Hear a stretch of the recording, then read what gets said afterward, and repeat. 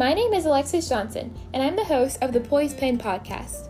Reading and writing are driving forces of our nation and serve as a foundation for learning, education, and interpreting the world around us. This podcast is designed to provide insight into topics related to literacy, creative writing, and diversity in literature. I'll be discussing a variety of literary topics that I hope will help you find enlightenment, inspiration, and awareness. Let's get started.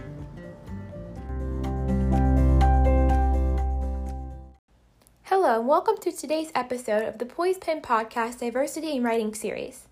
In today's episode, I'll be highlighting author Douglas Coupland, who is most famous for pop culture and postmodernist writings. Coupland is a prolific writer, visual artist, sculptor, furniture designer, and screenwriter. His novels capture the distinct mood or spirit of distinct time periods in history, and the term Generation X has entered the English vernacular. If you want to learn more about Coupland, I suggest you visit his website. And on this website, you'll see that he's clearly not just a novelist. We see pictures of publicly displayed sculptures, art installations, graphic design, really like anything that's a creative product. And so his novels follow an approach of experimentation and playing around with structure, perhaps liberated by his creative expressions through art. For instance, his 2001 piece, All Families Are Psychotic, is written almost entirely in dialogue. And then in 1994, his piece, Life After God, is written almost entirely without dialogue and told through a patchwork of character monologues. It also contains hand-drawn sketches for each part of the patchwork, which is something that you don't really see too much in novels. An interesting feature of Coupland's work is that it reads like well-structured streams of consciousness. And streams of consciousness are basically like when the author kind of does a thought dump, I guess you could say, or more like they just put what's happening out in the story, like written not necessarily in chronological order. And so Coupland's prose flows beautifully as a result of the stream of consciousness that he uses. And so he's really able to grip the reader with like wit, angst, and the small details of modern life. He says, quote, "Maybe I'll get drunk and go shopping on eBay at 11 at night, and maybe I'll buy all kinds of crazy crap I won't remember I bid on in the morning. Like a 10-pound bag of mixed coins from around the world, or a bootleg tape of Johnny Mitchell performing at the Calgary Saddle Dome in 1981. And he wrote this in The Gum Thief, 2007.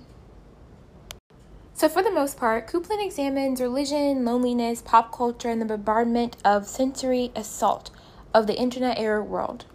A Coupland-designed piece states, quote, "I miss my pre-internet brain," and, quote, "Remember how, back in 1999, if you used a cell phone in public, you look like a total butthole?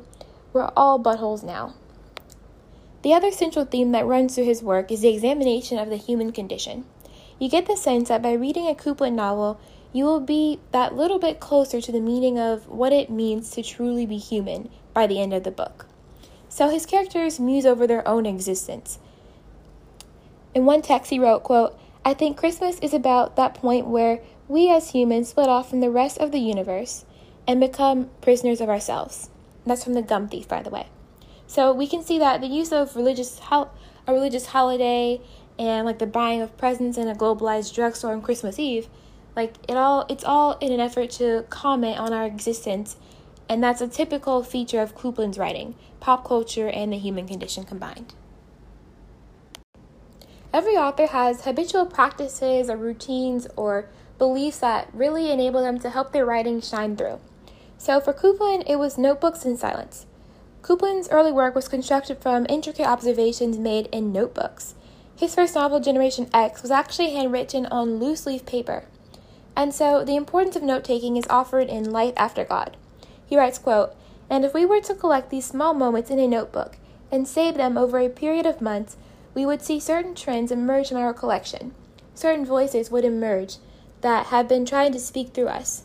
We would realize that we have been having another life altogether, one we didn't even know was going on inside us," end quote.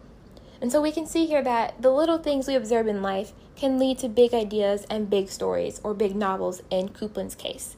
And so in this way, stories can spring and evolve from the making of notes. The other key component of Coupland's writing is silence. So while most authors, or many authors at least, have like a habitual writing routine, Coupland describes his writing routine as a formula. So his formula is to get up when his body clock tells him to, and then write for those precious 2 hours when his creativity is at its height. He describes himself as a vampire when it comes to sleeping patterns. So he goes to bed at 2 a.m. and wakes up about 10 a.m. And so unlike Peter Carey, who always stops for lunch, Coupland never does. It would eat into his creative time, and he just writes through it instead. So he writes every day in silence at his desk. His formula certainly works for him, and it has made him one of the greatest living writers and the most prolific. We can clearly see that his routine is definitely working for him, as he produces a new book pretty much like every other year, and then he just has these numerous artistic projects that he's working on simultaneously. Before I conclude, I want to share one of my favorite quotes by Douglas Coupland. He says, quote, "On some days the words might not come, but you have to put yourself in a time and place where they can visit you." End quote. And so I think that this kind of relates to his notebook, where it's like, even though he's not necessarily coming up with every single idea when he gets ready to write it, his notebook is like this connection of these words that he can use for his novel. And so on the day that he does sit down to write it, he has a collection of creativity essentially that he can use for his writing.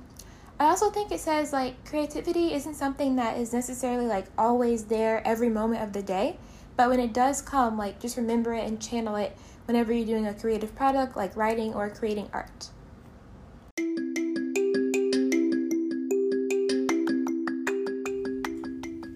That concludes this episode of the Poised Pen Podcast. Stay tuned for more installments, and be sure to check out the unique contributions of various authors to the literary world to my diversity in literature episodes.